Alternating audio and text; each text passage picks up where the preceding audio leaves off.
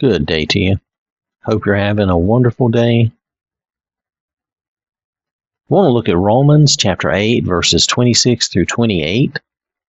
Likewise, the Spirit also helps in our weaknesses, for we do not know what we should pray for as we ought, but the Spirit himself makes intercession for us with groanings which cannot be uttered.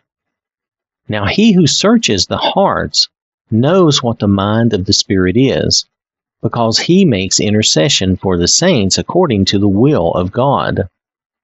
And we know that all things work together for good to those who love God, to those who are called according to his purpose.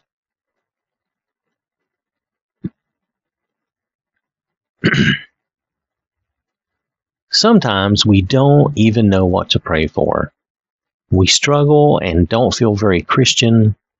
Emotions can be hard to deal with. Sadness, depression, feeling hopeless. Even a Christian can feel lost. Things work their way into our minds and hearts that cause us worry. Maybe they grieve us and cause us to feel down, depressed. We're uncertain if what we do is enough or if it's good enough. We feel worthless and shameful, and we're just wretched in our thoughts. Times like these can be very difficult.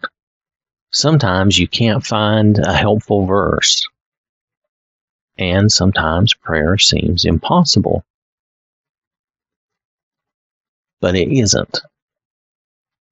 Pray anyway. Tell the Lord you have no idea what to pray for. It's okay.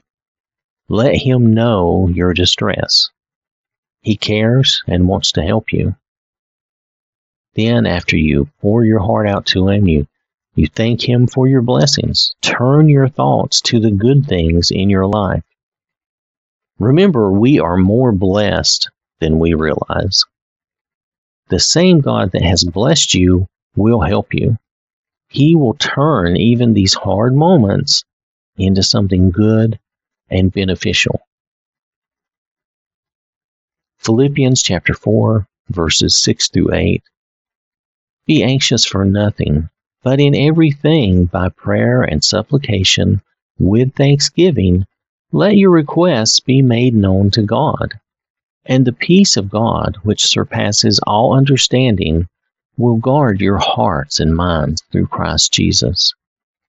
Finally, brethren, whatever things are true, whatever things are noble, whatever things are just, whatever things are pure, whatever things are lovely, whatever things are of good report, if there is any virtue and if there is anything praiseworthy, meditate on these things.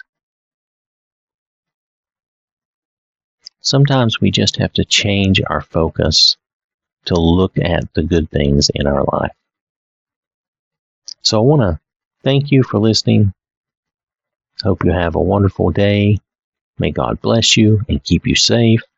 And remember, God loves you.